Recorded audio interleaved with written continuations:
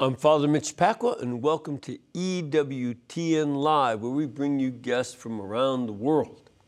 And tonight, we will talk about ways we can grow in holiness and firmness of our faith, regardless of our vocation in life, especially as we identify and challenge the real-world threats to the church, our faith in God, and our communities. First, we want to talk briefly with EWTN's Peter Gagnon about the upcoming season of Lent. Peter, what are you going to be doing for Lent, or what are you going to try to get us to do? Try to grow in holiness like we're all supposed to, right? All right. The season. Well, then we'll see you next time. That's right. But before that, actually, I want to talk about a special program that we're airing this weekend. Mm-hmm. Obviously, the world knows what's going on in Ukraine and in Russia. Yeah. But we have a special program called To Believe that was actually produced by our EWTN Ukraine office. And it's a very powerful story about the persecution of Catholics in Ukraine by the Russians in the 20th century. And it deals with a pastor of the parish. It's a true story based upon a pastor, Father Sebastian Sabruzinski, and the families who are part of that parish. And it's at times difficult to watch because it shows really what they went through and the difficulties, but it's a very powerful story. Mm-hmm. It's going to air Saturday at 10 p.m. Eastern time. Mm-hmm. It'll re-air again on Sunday at 10 p.m. Eastern and then in the overnight. So that's a program I'd really like people to tune in to watch. Yeah, I don't think folks have as much of a sense anymore of how many people were killed in Soviet Union for their faith. Yeah. And in particular, the Greek Catholics, the Ukrainians, Ruthenians, Russian Catholics, they were very much targeted with particular targets. Yeah, absolutely. And this film really shows you what they went through and suffered for their faith. Yeah. So, but then, obviously with Lent beginning next week, I want people to know that we're going to be bringing the Holy Father's Mass of Ash Wednesday, being on a Wednesday. And then when we kick off the season of Lent, besides the Mass, we're going to have special programming. Lenten Reflections is a program that we air every week from a different priest that we shot those in Walsingham, England. Mm-hmm. And then also, people should go to our website. It's ewtn.com/Lent, because on that site, we'll have all the programming information, but also special weekly reflections that Father Joseph gives, and also like daily reflections that we shot a long time ago at Father Groeschel. Mm-hmm. So we have a lot of resources for people to do their Lent. We also have a really nice special called Reborn.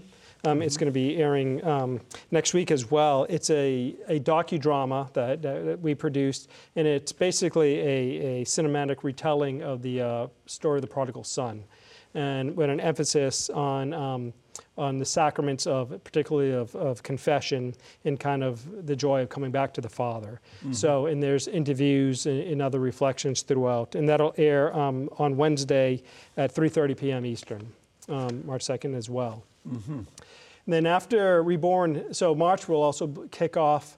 Our grid is going to change a little bit. We have several new series that we're going to be putting on the grid on a regular basis. One of them is The Heresies, hosted by Tim Moriarty. And this is a program where he goes through the heresies throughout the history, right? So basically from Gnosticism to Arianism, all the way to modernism. And that'll kick off on our March grid beginning March 3rd.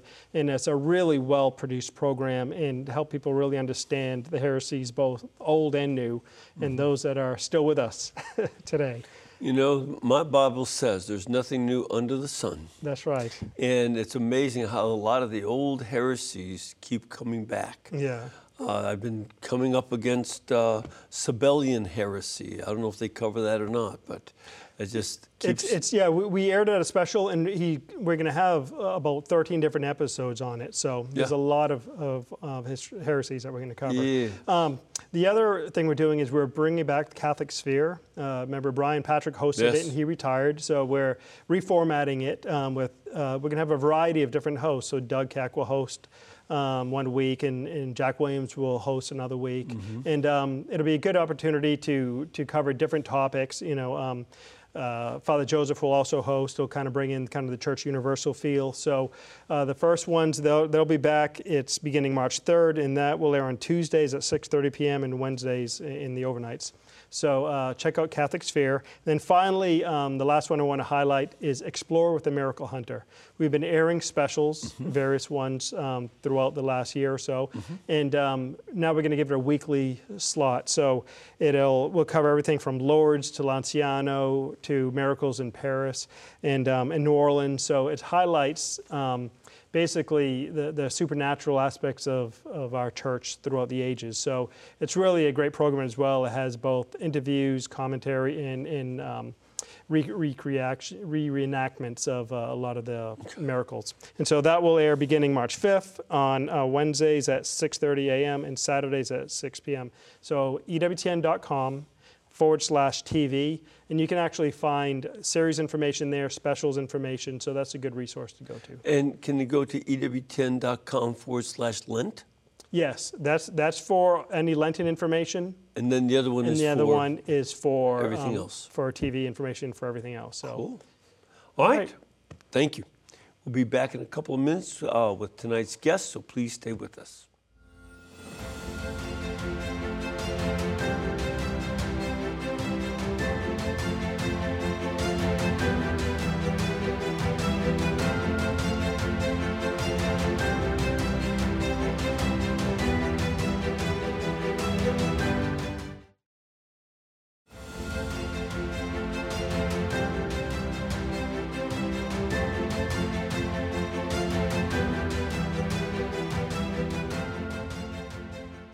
Welcome back.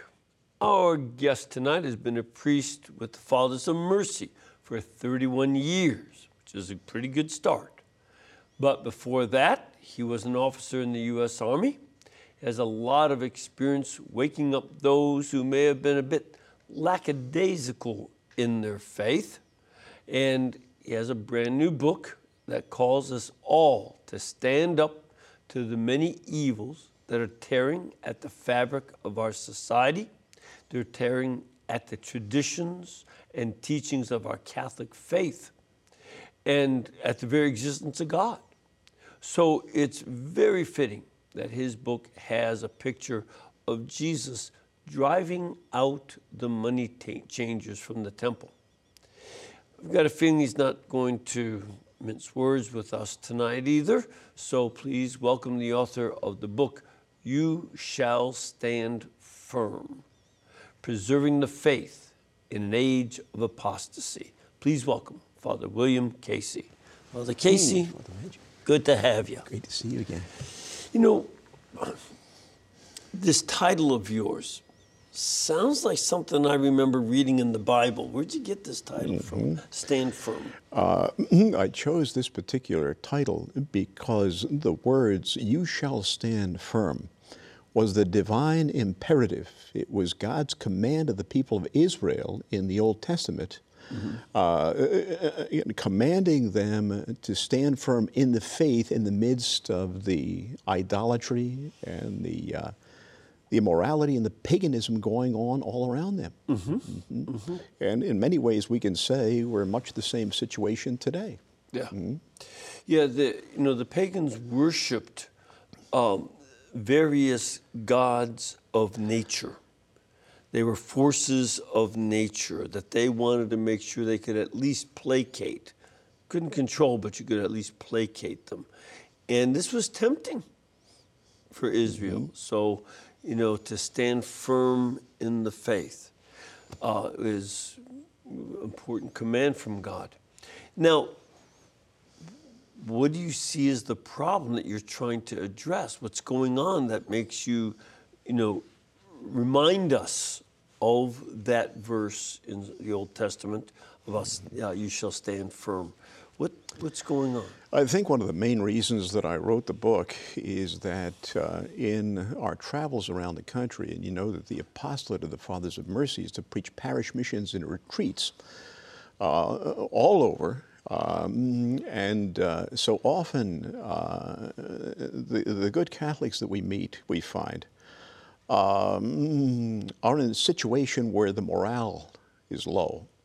I find in my travels that many of our people seem to be frustrated and confused, and very often they're angry about the things that they see happening, not just in our country, but also in the church, and they're extremely concerned about the things that are happening in their own families.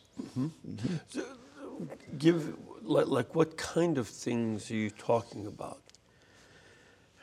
I have spent the better part of the last 30 years on the road, living out of my suitcase, preaching the gospel, and everywhere that we go today, it seems as though there is this great loss of faith, the great apostasy going on everywhere. And it seems as though every Catholic family has been wounded in some way in this great abandonment of faith in our day. And it seems like every American family has been impacted by it in one way or another. For example, wounded by addiction in one form or another, wounded by drugs. Many people are not. The drugs and addiction wounds are being exacerbated because now the drug dealers are sending fentanyl into our country. And it's not that you buy fentanyl, it's that they mix it with the marijuana and the other drugs to make it stronger. And it's killed 100,000 people in a year. That's twice the number of people who died in the Vietnam War. And how many people understand that? Yeah. So we see those families wounded by drug abuse, wounded by alcohol abuse, wounded by sexual abuse. We see the families wounded by pornography, addictions to internet porn, poisoning souls and minds and marriages, more with every passing day. We see the families wounded by infidelity, bad marriages, family breakup, and all the emotional and psychological devastation that goes with that. The families that are wounded by suicides, crime, violence, atheism, whatever. And most of our people would have the good sense to realize that we are living at the time of a very tragic and disastrous collapse, spiritual and moral collapse that now threatens the very future and, in fact, the very life of this country. And anybody who doesn't believe that only has to look through the Old Testament. Look through the Bible. Look at the facts of history. They don't lie. So it seemed to me, in writing the book and taking up this subject, that our people needed a morale boost. We want to present them with the reality of the situation that we're in, how we got where we are today, but we have to present them with the hope that they need to go on and understand that God is still in command of His church. I think that we've seen this moral breakdown of families, so that it's not that even so many divorces, people are not getting married in the first place. And so that more than half, just over 50% of all children are born to unmarried parents who are not committed. We see this breakdown with drugs and et cetera. And now we're adding to it a series of economic crises, partly from the pandemic of COVID. But now with the problems in Europe, with war in Ukraine and such, our gasoline is moving closer to $5 a gallon, and it could go up to $7. These kind of economic tensions will devastate those who don't have the moral and spiritual fiber to say, okay, we're going to make our way through this. If they don't have that, these become overwhelming. And that's why we've seen lots more suicides, even among our young people. It seems like for many families, they seem to be morally and financially in a full court press right now. And families are hurting. Another factor in this is that everywhere that we go, we meet the parents and the grandparents who agonize endlessly over what has happened to their families and over the fact that loved ones, sons and daughters and kids and grandkids have left the practice of the faith, they left the church, and often are living very, very immoral lives. So it seems as though the family today is under a very intense and demonic attack from every level. Yeah. Now, what is it then? So we see this problem, and it's a fairly widespread and serious set of problems. What are you suggesting in your book then? How do we counteract it?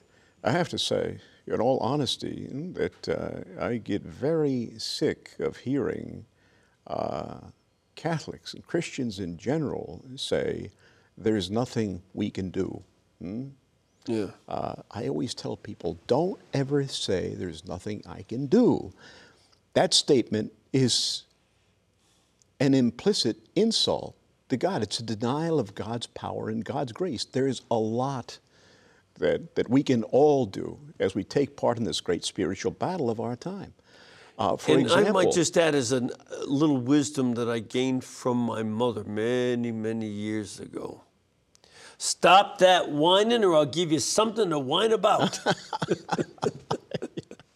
We don't, there's no room for whining. Oh.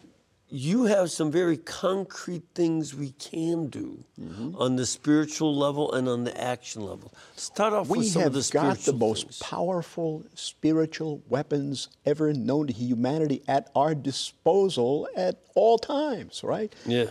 I tell people, listen, you can pray, you can fast, you can offer spiritual sacrifices to God our Father in heaven, you can take part in Eucharistic adoration, you can pray the Holy Rosary, you can pray the chaplet of the Divine Mercy, you can stand up and speak up and rise up in charity to defend the cause of Christ, the cause of truth. I think, though, given the pressure against standing up for Jesus Christ, for the church, for the sacraments, there's a lot of pressure against speaking up, and a lot of pressure against speaking up for the existence of God and the goodness of God that comes from a wide variety of society, a lot of parts of society. What you do in your book is talk about how you have to have that spiritual base so that you have inner strength to stand up against the enemies of our faith. Yeah, this is so true. We have to acknowledge that this is a time, in many ways, of great crisis and corruption and confusion in the church. But there's the old saying that history repeats itself. For example, you could think of the 13th century, right? A time in the history of the church very much like our own. It was, of course, in the 13th century that God called St. Francis of Assisi to rebuild his church. Our Lord spoke to St. Francis and said, "My church is in ruins. Rebuild my church." Right? And he chose Francis as somebody who was living a very worldly life, whose father lived a very worldly life, was focused on wealth and prosperity only. Yeah, they went to church, gave their money and all that, but we got business. And it's from that kind of involvement in a lot of the sins that they call Francis. Like the good people, the faithful Catholics who stood with St. Francis back in the 13th century, we can ask ourselves the question, how can we do our part? How do we help rebuild the church now? Well, the obvious answer is we start with ourselves. We do it by building and rebuilding our own spiritual lives. We do it by answering the call that God has given to each one of us to be men and women of faith, prayer, and devotion. Pope St. John Paul II used to say, we must be Catholic Christian men and women who are not content with spiritual mediocrity, not satisfied just to be seen as like good people or nice people, right? That of itself, that's not going to get anybody to heaven. No. Right? That's not good enough in God's sight. I've known lots of nice people in my time who are living very immoral lives. And for us, we know it's got to be more than that. It's got to go deeper than that because we're called to be a holy people. And I think a couple things to keep in mind. It wasn't only St. Francis that was called from a worldly life.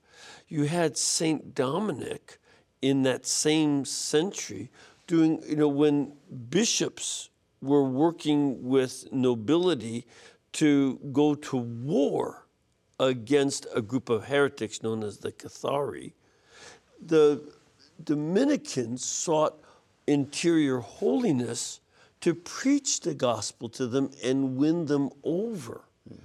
This is, because sometimes in various parts of history, the bishops and priests were not they were acting like the secular society, and various saints rose up despite them and led the way to holiness through prayer, and in the case of the Dominicans, profound study.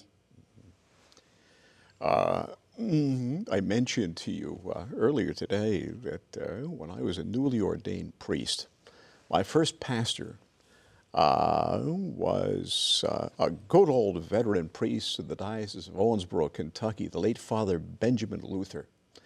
And old Ben Luther was a good church historian. He was a good theologian. But I remember he always said this. He said, any serious student of church history will be sure to tell you that the normative state of the church is turmoil, conflict, struggle, right? The church, the bride of Christ, will always follow her divine spouse along the way of the cross. But this is how God gives his faithful people the opportunity to practice heroic virtue, the virtues of the saints. And it seems to me that history has proven time and time again that God always raises up the greatest saints in times of crisis in his church. In the present age, I think, will be no different. This is the situation that we had in the 16th century. It began with a series of pretty corrupt popes. Alexander VI was the worst as far as that corruption went. Julius II was no prize. Leo X, his cousin that took over after him, Clement, these were a mess. And it was in that society and time that you have the rise of the Capuchins, whose founding superior left the church and became a Lutheran. Yes. and then the founding of the Jesuits. St. Philip Neri starts his own communities of priests. Lots of these reformers came up. And again, we can't whine about how bad these other people are. That's not the way the saints did it. They weren't whiners, but they sought personal holiness and salvation of their own souls and the salvation of the souls of their neighbors. There is that one verse from St. Paul where he wrote, where sin abounds, grace abounds all the more. Romans 5. Yes, we are living in an age when the spiritual battle is intensifying. I sometimes think of something that was written by St. Thomas Aquinas in his treatise on the virtue of fortitude. St. Thomas wrote that it is far more virtuous, far more meritorious in the sight of Almighty God to persevere in the face of great opposition, to hold out against overwhelming odds arrayed against you, to keep the faith, than it is to spread the faith with great ease and success. Because in that is the experience of the cross, the daily cross. And I think it's worthwhile to remember that with the passion of Christ, his suffering, all 12 of his newly ordained priests failed him. He ordained them on Holy Thursday, and one betrays him with a kiss, and 11 run away, and the Pope denies even knowing him. This is not good. Yeah. But on the other hand, you have his Blessed Mother, St. Mary Magdalene, his aunt, Mary, the wife of Clopas. These are all present. And Joseph, Arimathea, and Nicodemus, they stay. And this is where we have to make a choice. Are we going to be like the apostles at the worst moment of their priesthood? Or are we going to be like Joseph, Arimathea, Nicodemus, Mary Magdalene, Mary, wife of Clopas, and especially Blessed Virgin Mary? That's the choice we have. Yes. History repeats itself. Traveling around the country and speaking to so many faithful Catholics, some of the concerns that they raise are, for example, in regard to the scandals. It's the biggest complaint we usually get. And then another issue they usually raise is one that used to be the biggest complaint, and that is that our people are sick and tired of lukewarm, watered-down Catholicism. Mm-hmm. And then, of course, the other great concern is what is happening within their own families. Right? So yes, I mean, history repeats itself. So, I find that it's so very important in encouraging people to stand firm, stand fast. They've got to hold tenaciously to the virtue of hope. Yeah.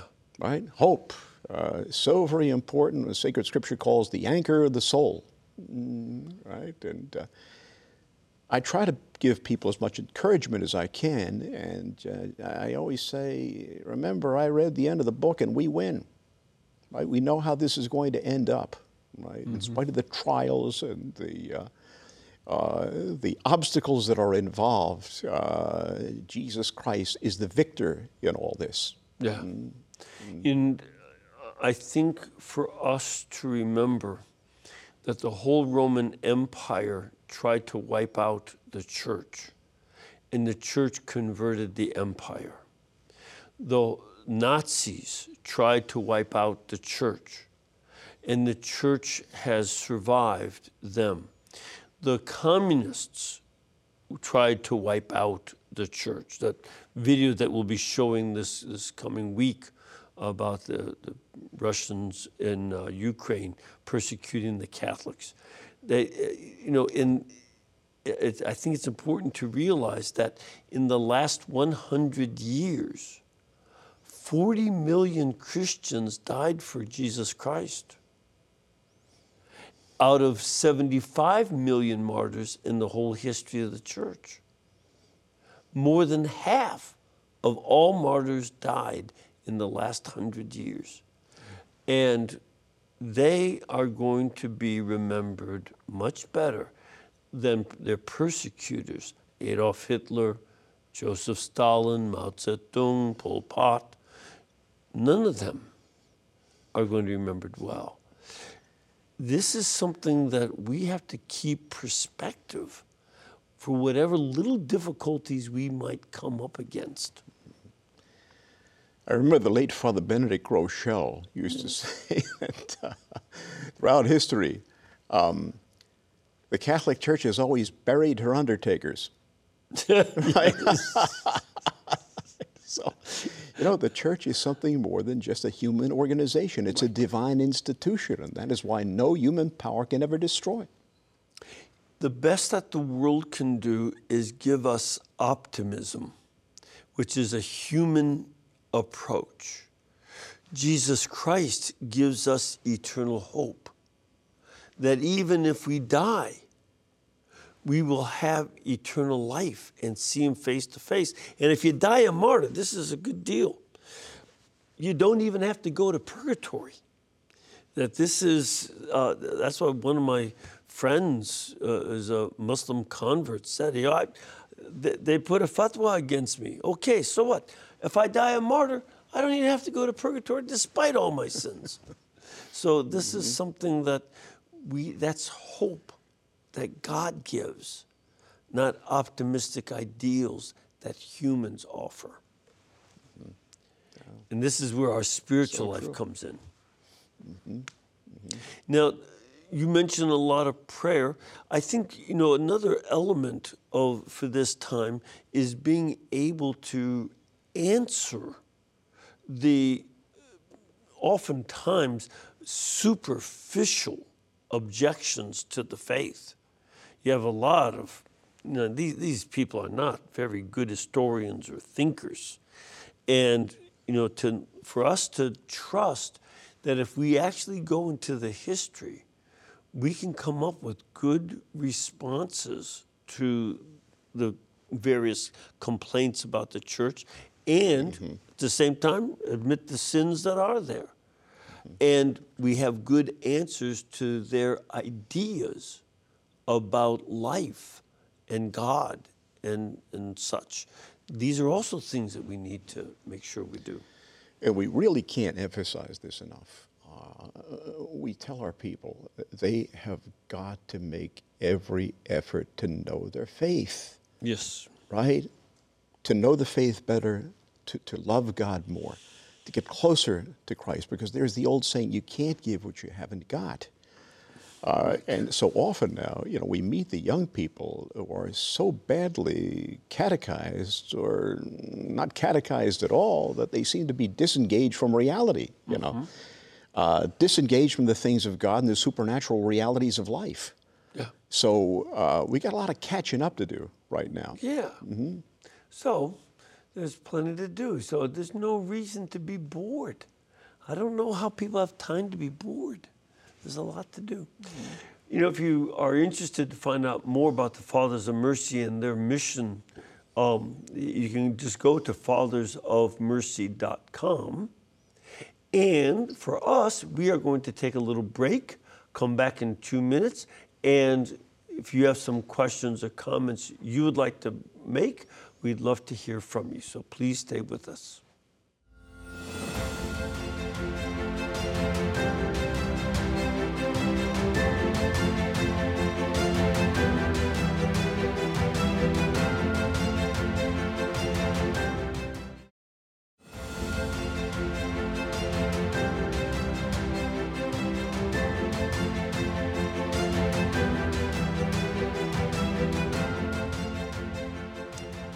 Right, we are talking to Father William Casey of the Fathers of Mercy and his new book, which is You Shall Stand Firm, Preserving the Faith in an Age of Apostasy. Now, of course, this is available for a pre-order at ewtnrc.com. So you can pre-order it. It's not quite off the press, but when you get it, it'll be hot off the press. But you can get it at pre-order it at ewtnrc.com, where it is item number 82422. 82422.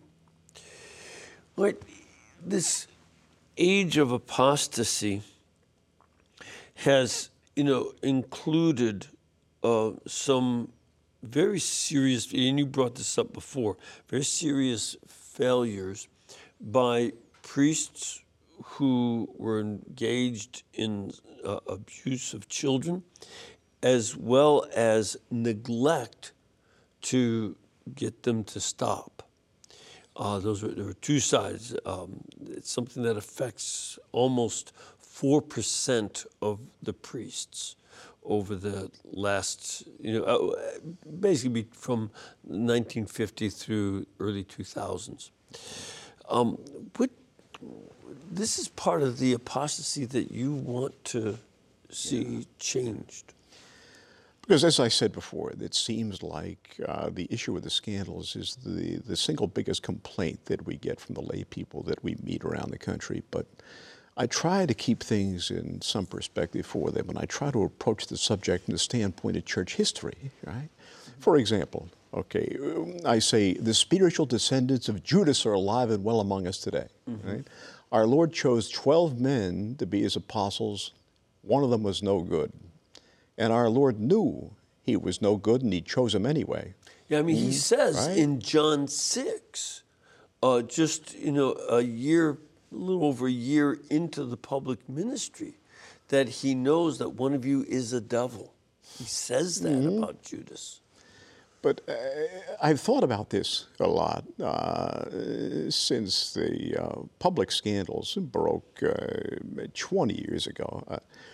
But of all the good and holy and devout saintly men our Lord could have chosen to be the 12th apostle, why would he choose a traitor, a bum like Judas? It's not hard to figure out. Our Lord chose Judas to be for us an everlasting reminder that we will have to live with scandals in the church, right?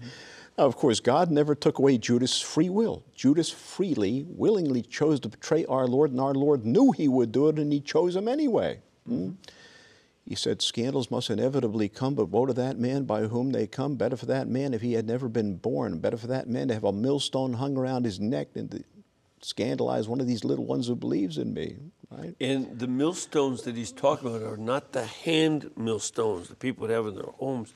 The word that they use there in particular is the kind of large, anywhere from a half ton to a ton of solid rock.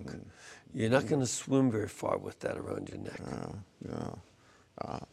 But again, I think it's important that we keep all this in perspective for our people. Yes, one case of sexual abuse is too many in the church. One bad priest is too many. One bad bishop is too many. But keep in mind, of the roughly 50,000 priests in this country, 96% of them had nothing to do with these scandals or the cover-ups that followed from them. But we're not going to hear that from the secular media. No. Right? Because scandal sells. Fidelity doesn't sell. So the vast majority of the faithful, hardworking priests, the mass media would not give them the time of day. They don't even know they're alive. That's for sure. I think, too, it was something of a warning. I was talking about this on radio today. Somebody had called in on my radio show, and they wanted to know the information that is available about the much wider sex abuse of children scandal that goes on in the public schools, where among Catholic priests it was 3% did abuse and about 1% were involved in not dealing with and covering it up. Whereas in the public schools, it's 9.4% back in the 90s, and it's gone even higher percentage today. And that's not dealt with very much. Some cases that get public, but most, it's not sought out. And I think in part, this is a failure to address a widespread issue in our society. This is not just an issue of the clergy. It's a very widespread problem. And other parts of society have it more widely than the clergy. That's, a horrible reality. And it needs to be addressed at every stage, because the abuse of children by teachers is as bad an effect on the kids as if it's by clergy. We have to address these issues. Also among doctors, psychologists, and others. All of them it's a problem, but it's used as a way to keep the church from speaking up too much. I think that's one of the, whereas they don't have that same problem. Certainly. Professions.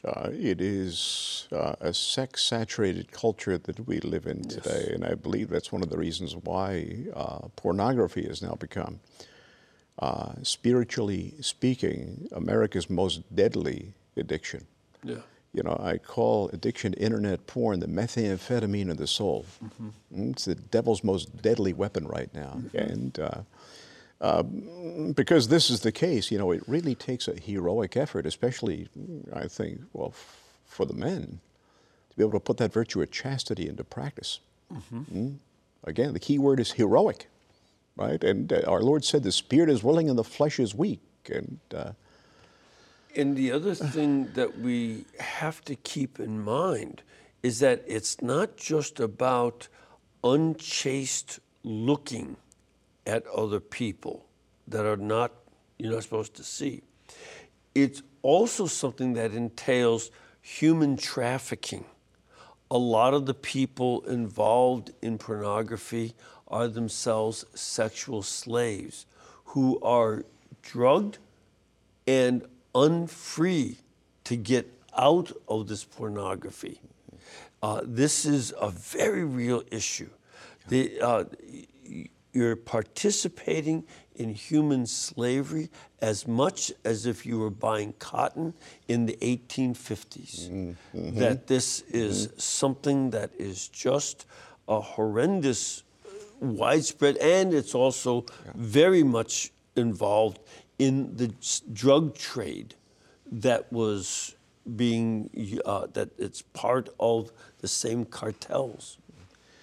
I have a brother priest who is a canon lawyer, and he was working at the Diocesan Marriage Tribunal, and I remember him coming home from work at the end of a really rotten day, I mean a particularly exasperating day, depressed. And at supper, you know, we're sitting there and he's telling his brother priests what kind of a day he had. And I'll never forget him saying this. He said, "You would not believe how many marriages are being broken up because of addiction to internet porn." Yeah.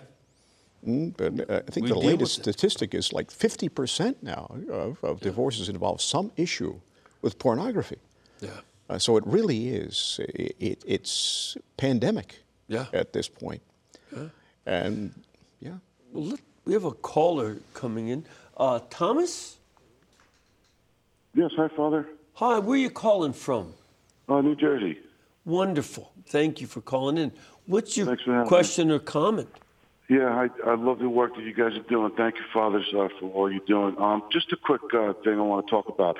So you mentioned the scandals in the church, which is very hard for a lot of fallen away Catholics to accept that. I think the second biggest thing, too, is what I find, because I try to evangelize and everything myself, is that when you start talking to people who've gone away from their parishes, it's always about the money situation. You know, well, I left this parish because, you know, I was supposed to give X amount and I couldn't, so then I left. And then you see the Vatican worth, you know, $2.3 billion or whatever is going on in there. How do you combat something like that? And is there anything like that in your book? You know, so just some suggestions that we can tell other people, I guess. All right. So here we have, you know, various reports about financial issues. To deal with the first one, in parishes, if they ask you for a certain amount and you can't give, does that mean you should leave the parish?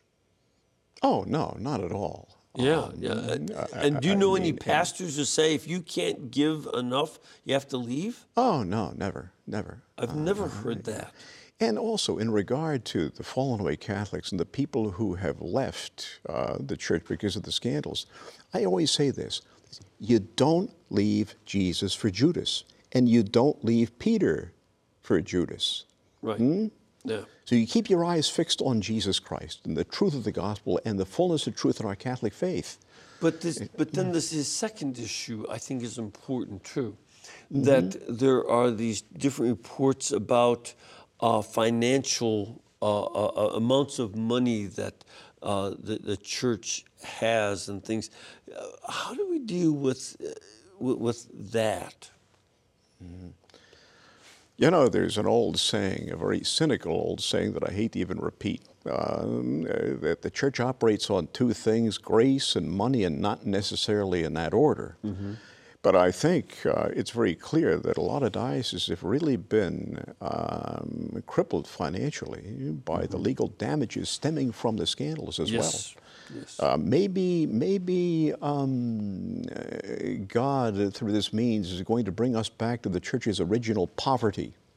Maybe that'll be a good thing. Who knows? But one of the other things too, Thomas, I check into this, but as I remember, this was the case for some years past. I think it's still the case that Harvard University has a larger endowment than the amount of money that the Vatican has.